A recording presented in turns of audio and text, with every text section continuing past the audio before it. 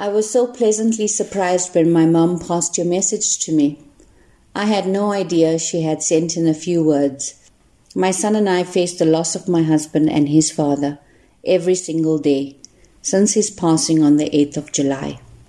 Walking past his van in the garage or seeing his photograph at the lamp, it's a cruel reminder that he is here no more. It's even harder for my son. He comforts himself by saying, "Dad is living in my heart, Mum, and I carry him wherever I go."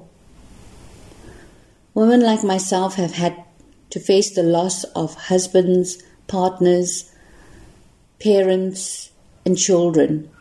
Very few of us have been left unscathed by this terrible disease. I have had to, and I continue to face difficulties that are unexpected on a daily basis. It's a tough road, but it's one that needs to be walked by me and so many women.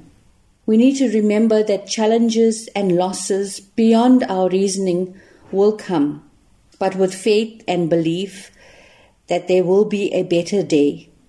This is what will help get us through.